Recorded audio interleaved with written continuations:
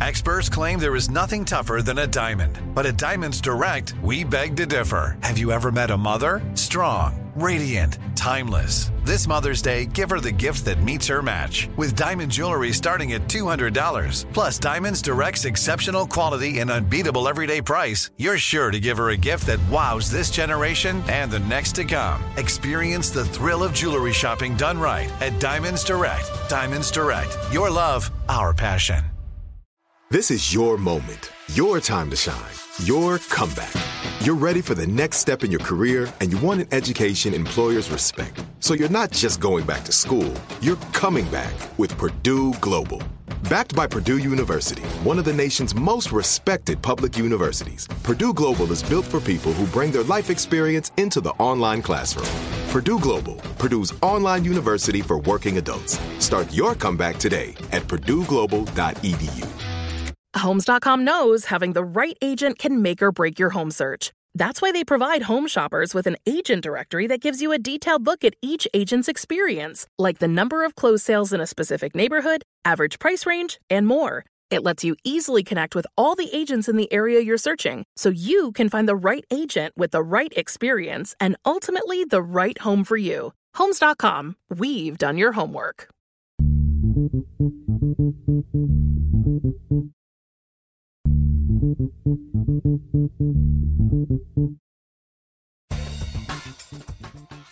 Good morning, peeps, and welcome to OKF Daily with me, your girl, Danielle Moody, back in our Podstream studios in Times Square. Folks, it has been a couple of days since the Buffalo shooting, and later in the show, I'm going to be joined by Dr. Basil Smikle, who's the director of public policy program at Hunter College. And Basil and I are going to get into a conversation about what really is the Democrats' theory of power. How is it that Republicans have done something that, if you look at it, as Basil will say, from a purely political science perspective, is brilliant? How do you decide that over decades you're going to begin to invest in the areas where this country has made intense change? It has come through the courts. It has come through state legislatures, right? It has very rarely come from the Oval Office. And yet for Democrats, the only thing that we've ever been focused on as Democratic establishments are those higher echelons of office. For the last 5 decades, Republicans have been making inroads with Secretary of States, with school boards, with city councils, with governorships. We saw how this was unfolding while Donald Trump was president. When, the Senate was going to decide, well, we're not sending COVID relief to blue states. We're only going to pay attention to who's in the red states. The reality is that we do not have the opportunity to get another bite at the apple. I have been saying this for years now. You lose democracy, it does not come back. And there is no point to be made over the last several years in this country that says that our democracy is safe and secure.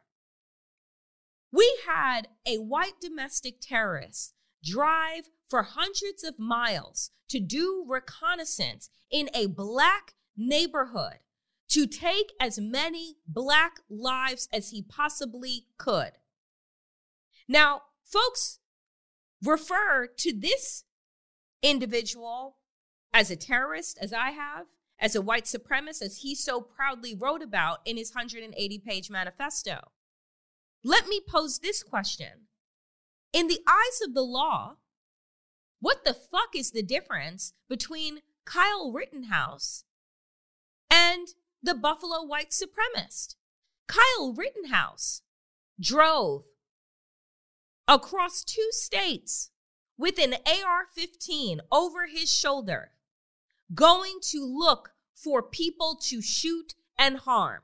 Now, folks on the right want to say, well, he was out there protecting property. It wasn't his motherfucking property to protect. Wasn't in his state, wasn't on his front fucking lawn. Peyton can say the same shit. Well, I was going to protect property from what? The only difference in these scenarios is that the Buffalo white supremacist decided that he was going to walk into a grocery store and take as many lives as possible. Kyle Rittenhouse decided to put himself in the middle of a peaceful protest and erupt in violence. He got off. Not only did he get off, he was fucking offered internships in Congress, at the goddamn White House. The reason why we are seeing this persistence in violence and anti-Blackness is because there is no accountability. There has been no real accountability for the thousands of white people that decided to attempt to overthrow our government. The Democratic establishment doesn't even, outside of the 1-6 House Commission, doesn't even really talk and fucking remind people on a regular basis. You see me? If I were Nancy Pelosi and Chuck Schumer, every time I had a microphone in my face, somebody's cell phone in my face, I would be talking about white supremacy and how fucking dangerous the Republican Party is. Because you see, what they are not lacking on that side is passion and rage.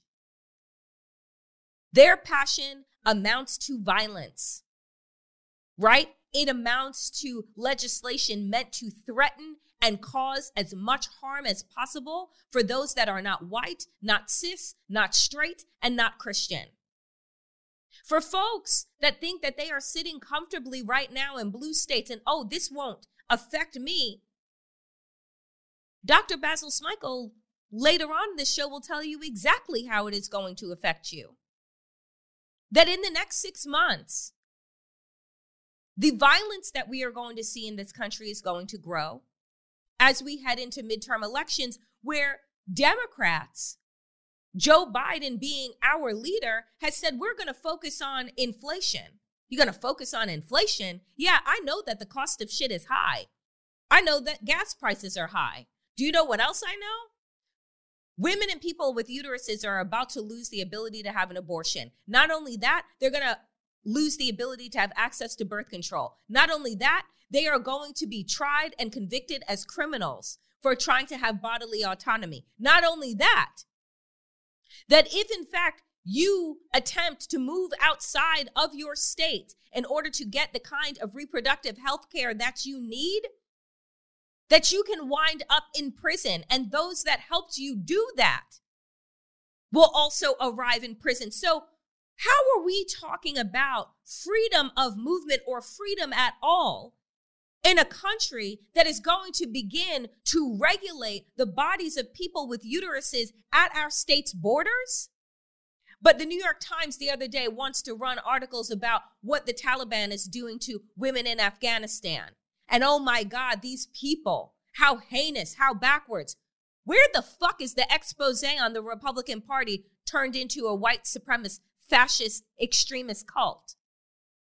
Where is that conversation? You mean because they're not talking about what? Hijabs? That then we're not talking about control? We're not talking about patriarchy? We're not talking about Christian fundamentalism? And the abuse that rains down on people who do not subscribe to that way of thought? Tell me how Republicans are different than the Taliban. I will wait. Because I don't see it. What I see is a right-wing zealot political party that has created a violent insurrectionist movement to threaten the lives of people who they don't see as human. Within the 180-page manifesto, the Buffalo terrorists talked about white birth rates, which is a point of conversation on Fox News often from the mouth of Tucker Carlson, talks about masculinity, talks about replacement theory, which once again, Fox News an entire network has dedicated themselves to stoking the fears and escalating the violence of fragile white men. Tucker Carlson did a documentary called The End of Men. The biggest problem in America to him is low testosterone rates in white men. So what do you think that the action is going to be when you have these mouthpieces like Tucker, like Laura Ingraham, like Ron DeSantis, like Donald Trump, tell you to go and take your country back, tell you that white people should not be feeling discomfort, and if they do, we must do something about that. Peyton, like Kyle, like Dylan, they're not fucking mentally ill. They've been fed a steady diet that all Republicans have been fed, which is that Black and brown people are coming to take from you. Meanwhile, if we actually taught history, which we do not, all we do is provide American propaganda about exceptionalism that no one experiences. If we would actually talk about history in its real context, white people would know that they have been the ones that have robbed everyone and everything. Raping and pillaging is how they have had access to power and have been a part of the hierarchy at the top.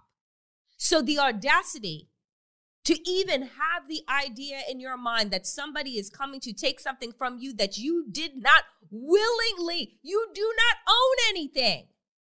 You didn't create anything. You stole, you robbed, you raped. That's how we are here. So what Black and brown people and other people from marginalized communities are only trying to do is create equity.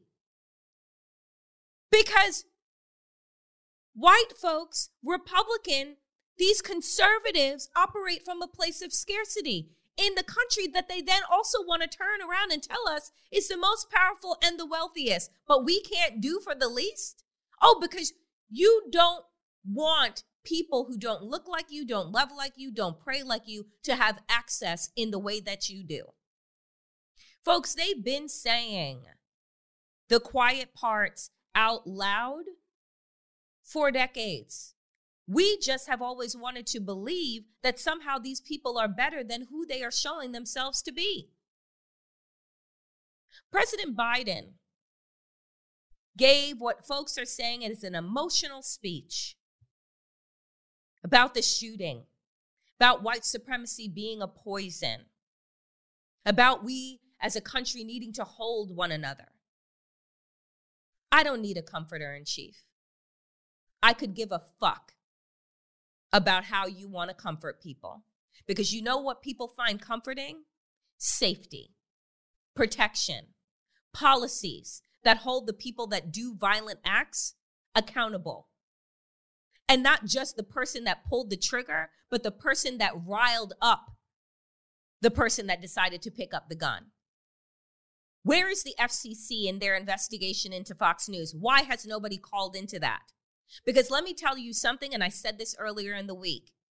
If Tucker Carlson were Muslim and Fox News was Al Jazeera, and we were seeing the same level of violence, what the fuck do you think the United States government would be doing? Where do you think that those people would be? You think that they would be safely taking in their millions talking about freedom of speech? No, they would be someplace under a jail. So why don't we have the same rules that apply to white domestic terrorists? Whether you are holding a gun or a microphone, you are still doing the same amount of damage. And until we decide to start calling these people out consistently and by fucking name, nothing is going to change. It is only going to get worse. Coming up next, my conversation with Dr. Basil Smikle about where we go from here. It's no secret that the news is horse pill hard to swallow. Thankfully, there's the Bitchuation Room podcast, hosted by comedian and commentator Francesca Fiorentini, for a lighter take on the heavy stuff. Each week, the Bitchuation Room brings you progressive comedians, experts, and activists to break down the issues in a way that won't just leave you crying under a weighted blanket. Get the Bitchuation Room on Apple Podcasts, Spotify, Stitcher, and streaming on YouTube and Twitch. Get a behind-the-scenes look at Comedy Central's The Daily Show on Beyond the Scenes, an original podcast from The Daily Show with Trevor Noah. Every week, host Roy Wood Jr. goes deeper with the notable guests and experts from the Emmy Award-winning series. Together, they use comedy to tackle current topics from gentrification to gun laws and take a closer look at how and why these topics matter. Listen to Beyond the Scenes from The Daily Show with Trevor Noah on the iHeartRadio app, Apple Podcasts, or wherever you get your podcasts. New episodes every Tuesday. Folks, I am very excited to be back in studio and to also be joined by old-time friend, colleague, who we haven't seen each other in 2 years, Dr. Basil Smikle, who is the director of public policy, the public policy program at Hunter College, to talk about, where we have been, where we are right now. Basil, we are days removed now from the most heinous shooting that we have seen in the United States in the last several years. I would love to say ever, but we can't say that because we are a country that is in love with guns and in love with white supremacy. Those two things collided in Buffalo, New York at the Tops Grocery. 10 Black people murdered, 3 other people wounded. An entire community and, frankly, a country rocked once again. What is your initial reaction to learning about the 180-page manifesto, to learning about the reconnaissance that was done, the fact that this white supremacist terrorist drove 200 miles in order to commit this act of terror? What do you make of this? My initial reaction was that Black people are being hunted. We continue to be. And first and foremost, let me send my regards to the mayor of Buffalo, Byron Brown. We used to work together at the State Democratic Party when I was executive director, and I spent a lot of time in Buffalo, a lot of time in upstate New York. I had just been in upstate New York talking to students at RPI, Rensselaer Polytechnic Institute, and they were talking about how they feel that so much has changed in this world and are fearful about what it's going to be like when they graduate. In certain parts of upstate New York, it as liberal as the state is, or we like to say that we are, they had reported seeing more pockets of Confederate flags being flown from cars on lawns, language about people of color, Black people in particular, that they had not really heard before. So this was making them feel very anxious. And then a day later, I heard about the shooting, and I said, yes, Black people are being hunted in this country. I remember in 2017, a man traveling from Maryland to kill Black people in New York, and he had wound up stabbing someone. This country is in love with guns, is in love with white supremacy. The country has not been absolved of its original sin of slavery.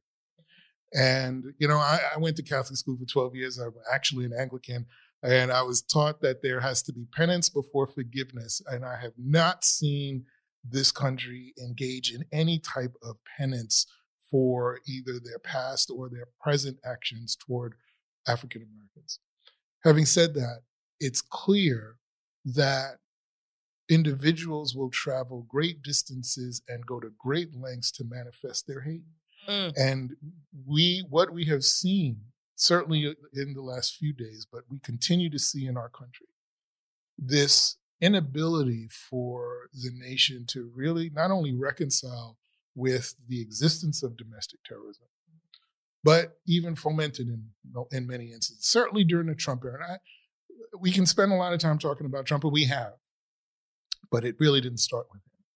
It just gave people who had these thoughts, who were organizing, and that's an important point, organizing around these thoughts and feelings about Black people, it gave them an opportunity to bring that to the forefront without fear of retribution or consequence. And I think that in many ways is one of the biggest lessons of the Trump era for me, action without consequence, right? That folks feel compelled to and able to engage in this behavior without fear that they'll have their guns taken away, without fear that they're going to be prosecuted. The guy, Kyle Rittenhouse, killed protesters in Kenosha, right? And so without that accountability, there is this freedom to act. And that makes me feel nervous for the first time in my life. And I grew up in the Bronx. I've been shot when I was 12. But I feel that as a Black man in this Black body, there are no safe spaces for me. And I've not felt that way before in my life. And that makes me really terrified. Yeah. Because my question was going to be, when was there a time when you did feel safe, right? But the reality is that we have watched a progression, just like your students that you're talking about, seeing the slow population of Confederate flags. Similarly, I'm from out east on Long Island, and Trump country has taken over Suffolk County in New York. And in my neighborhood that I grew up in, right, it was always 96, 97% white. But I never felt unsafe. Mm-hmm. As I started to see Trump flags populated, right? And I mean, not just a flag that says, the candidate or the person that you're supporting, but it's the actual threatening language that they are flying so freely in front of their homes or riding around in their cars. Like, go ahead and take my gun if you want to, this type of threatening posture. What do you, if there were to be some type of penance, wouldn't that come from our education system, which I believe has been the biggest perpetuator of white supremacy, and the gaslight of American excellence comes from our public school system? A couple of things about that. One, I also don't think that, a lot of times people have this language, we all need to come to the table. And I'm like, wait a minute. Black folks been at this table for a long time. We've been saying this for a long time. And when Trump became president or started running for president, we were like, hey, all right, even if you don't like Hillary, but this thing here, you've got to pay attention to because it's a problem waiting to happen. So we've been at the table waiting for a willing partner. Mm-hmm. So that said, I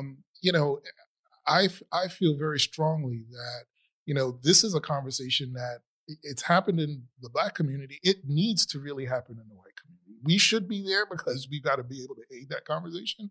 But this is coming for them.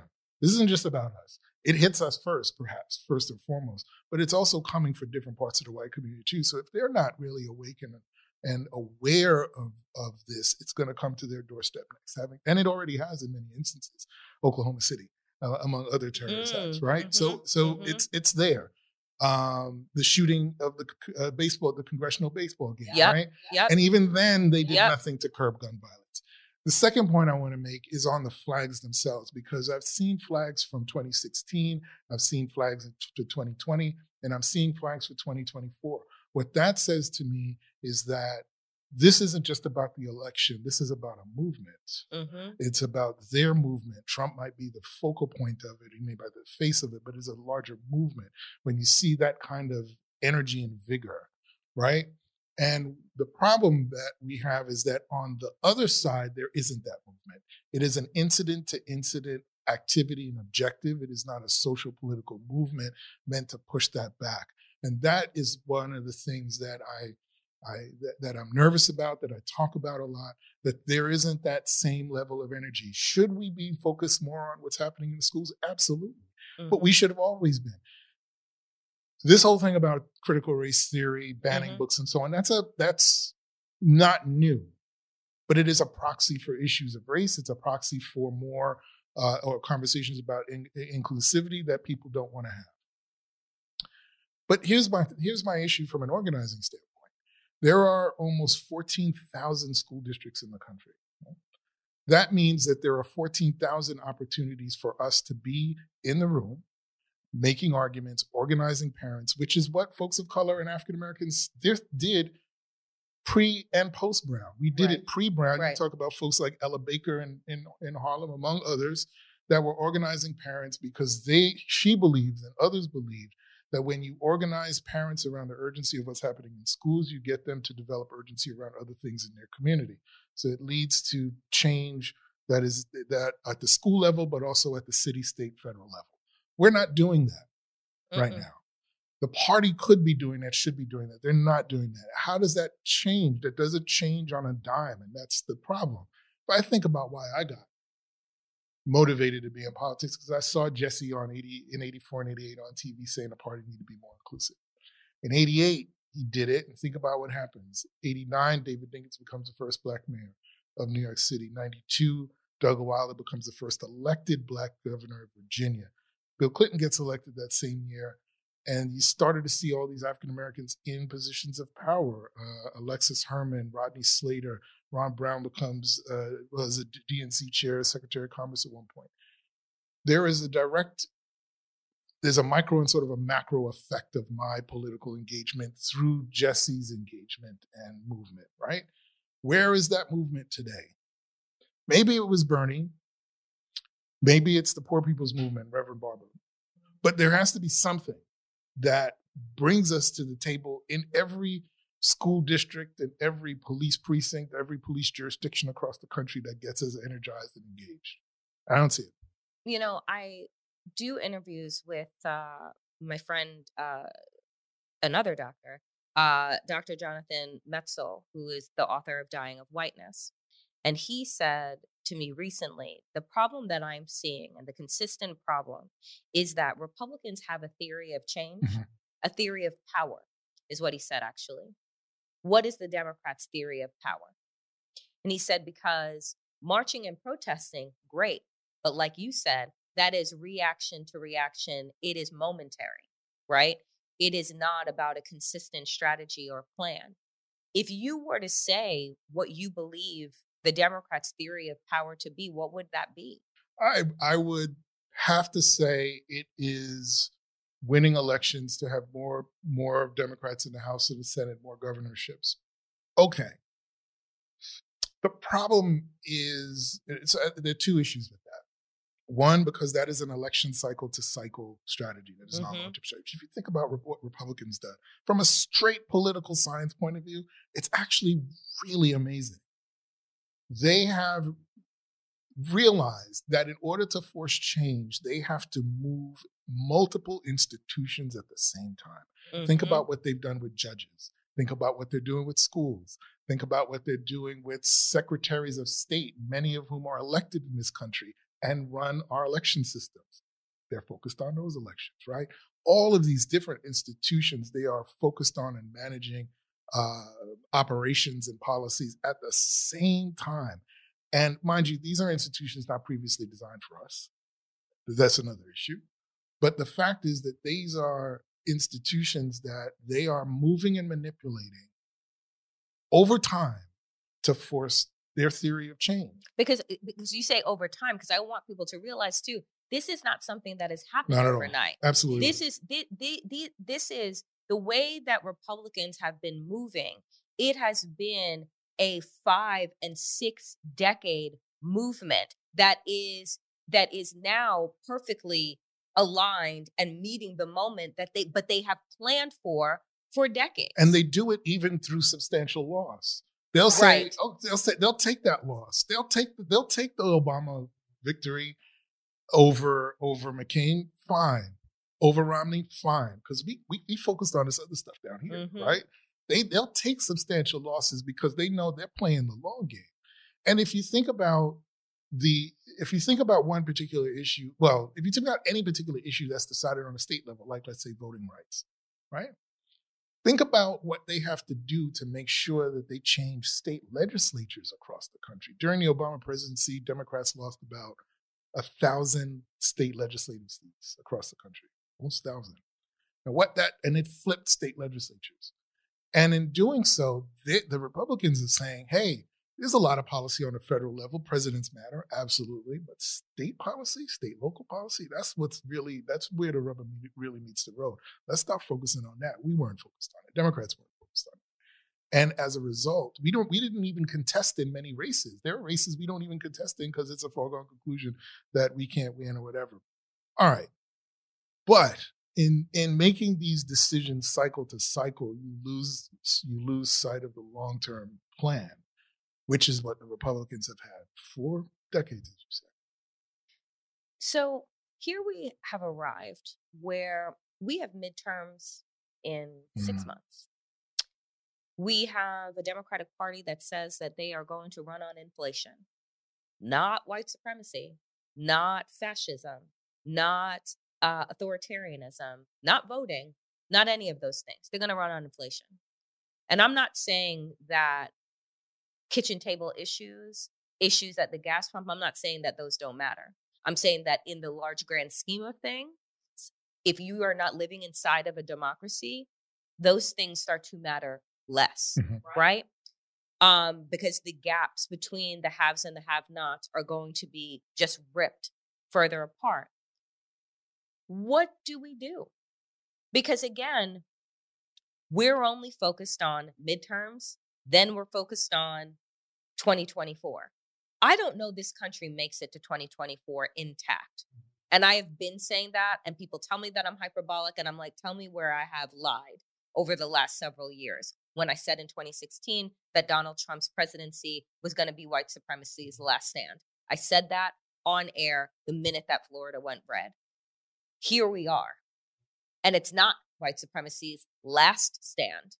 It is a reaffirmation, right?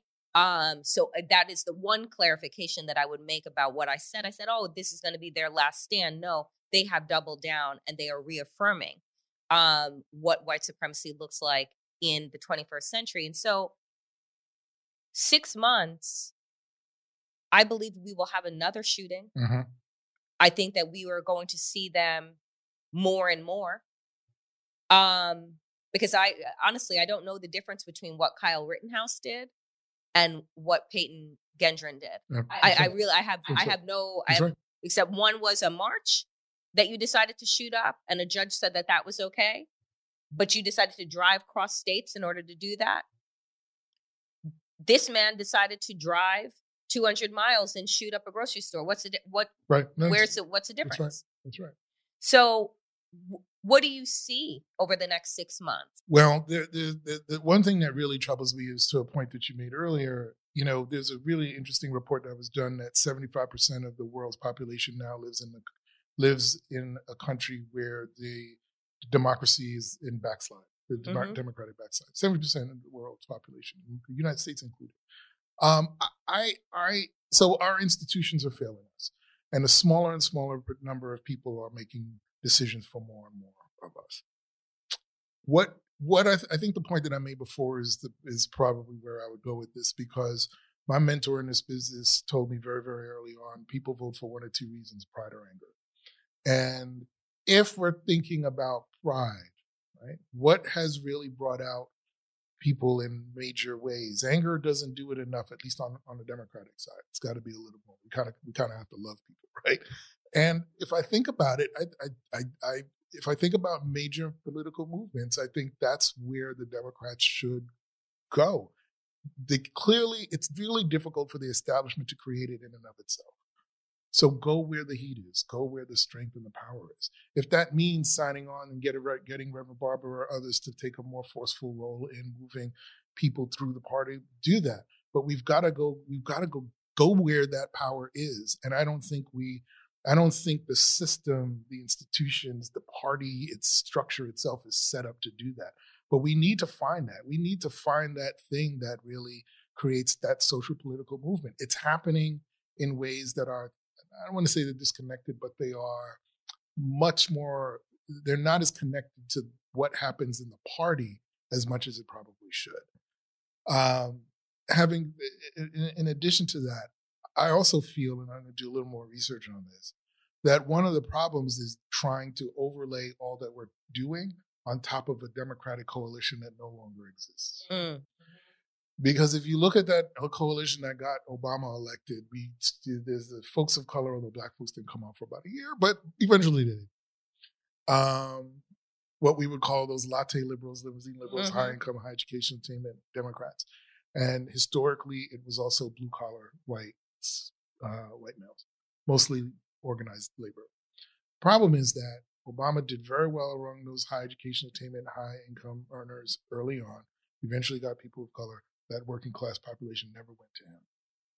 And I think there's still this conversation about trying to bring those folks back into the party, trying to go get rural voters, try to talk to these suburban voters, all valuable and I think worthwhile. But we really have to sit down and think about who the new Democratic coalition is, including a lot of young voters who want to be a part of something, right? Including a lot of young voters. We need to find what who those people are, what those policies are, and focus on that. Because if we're trying to cobble together a fraying coalition, it's going to keep falling out of our hands. We need to find something that's strong, that is resilient, and build upon that with the kind of policies like whether it's affordable college or more toward universal healthcare, whatever it is, we've got to find that sweet spot. But I think our strategy, and be willing to take losses in the short term with the long-term goal. I don't think we're there yet. Last question for you, Basil, is this. We lose midterms. Have you ever seen a democracy be lost and gained back in a handful of years? Because I don't think that folks understand the urgency and the alarming situation that we are in.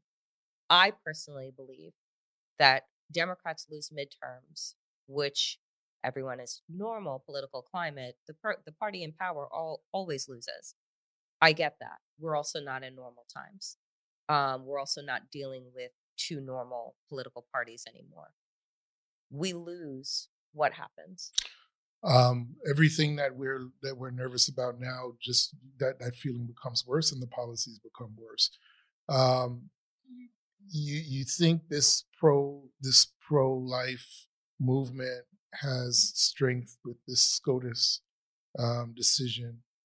If the Republicans gain both houses, you're going to see lawmaking away from what the president wants to do that is going to be 10 times as worse, because they're going to find ways to create legislation that if they can't do it nationally, they'll push it into the states to try to really curtail people's rights and ability, sadly, maybe even ability to move around in this country. And I don't mean like show me your papers, communist Russia. I mean like you want to be able to go get services in New York and you live in Texas. They're gonna find and because you can't get what you need in Texas, they'll find a way to keep you from getting what you need to get. That's what makes me most fearful. Are we going to be in a position where I live is going to make it so that my movement is constrained, my ability to go and get the kind of services that I want, whether it's healthcare or anything else, how constrained is that going to be? It used to be sort of that was a red state issue. It's going to be a red and blue state issue, if there even anything as red and blue states anymore going forward. That is my real concern. Everything we take for granted and say that that's somebody else's problem will become our problem individually, and it will not matter where you live. And that's the thing that scares me most, because a lot of times people can use their money and mobility to say, "Oh, I'm just going to go here and I'm going to be okay. I'm not going to save you anymore." That's when we'll feel it. Dr. Basil Smikle, thank you so much for making the time to join Woke AF. We appreciate you. Absolutely.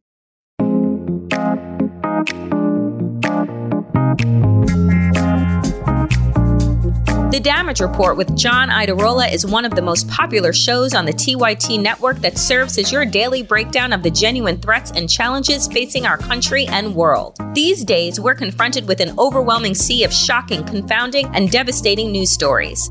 The Damage Report is your life raft, helping you navigate the day's news and understand the damage caused by the corrupt establishment, politicians, corporations, and everything in between.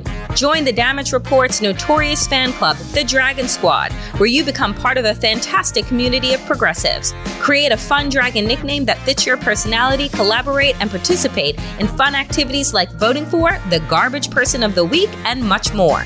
Listen to the Damage Report on Apple Podcasts, Spotify, or wherever you get your podcasts. If you like what you hear, be sure to subscribe so you never miss an episode.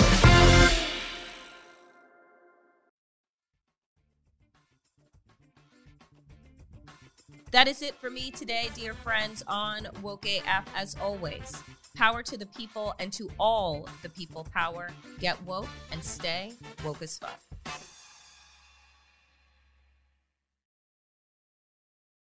Get a behind-the-scenes look at Comedy Central's The Daily Show on Beyond the Scenes, an original podcast from The Daily Show with Trevor Noah. Every week, host Roy Wood Jr. goes deeper with the notable guests and experts from the Emmy Award-winning series. Together, they use comedy to tackle current topics from gentrification to gun laws and take a closer look at how and why these topics matter. Listen to Beyond the Scenes from The Daily Show with Trevor Noah on the iHeartRadio app, Apple Podcasts, or wherever you get your podcasts. New episodes every Tuesday. Right here, right now. Find your beautiful new floor at Right Rug Flooring. Choose from thousands of in-stock styles, ready for next day installation, and all backed by the right price guarantee. Visit rightrug.com. That's RITERUG.com today to schedule a free in-home estimate or to find a location near you. 24-month financing is available with approved credit. For 90 years, we've been right here, right now.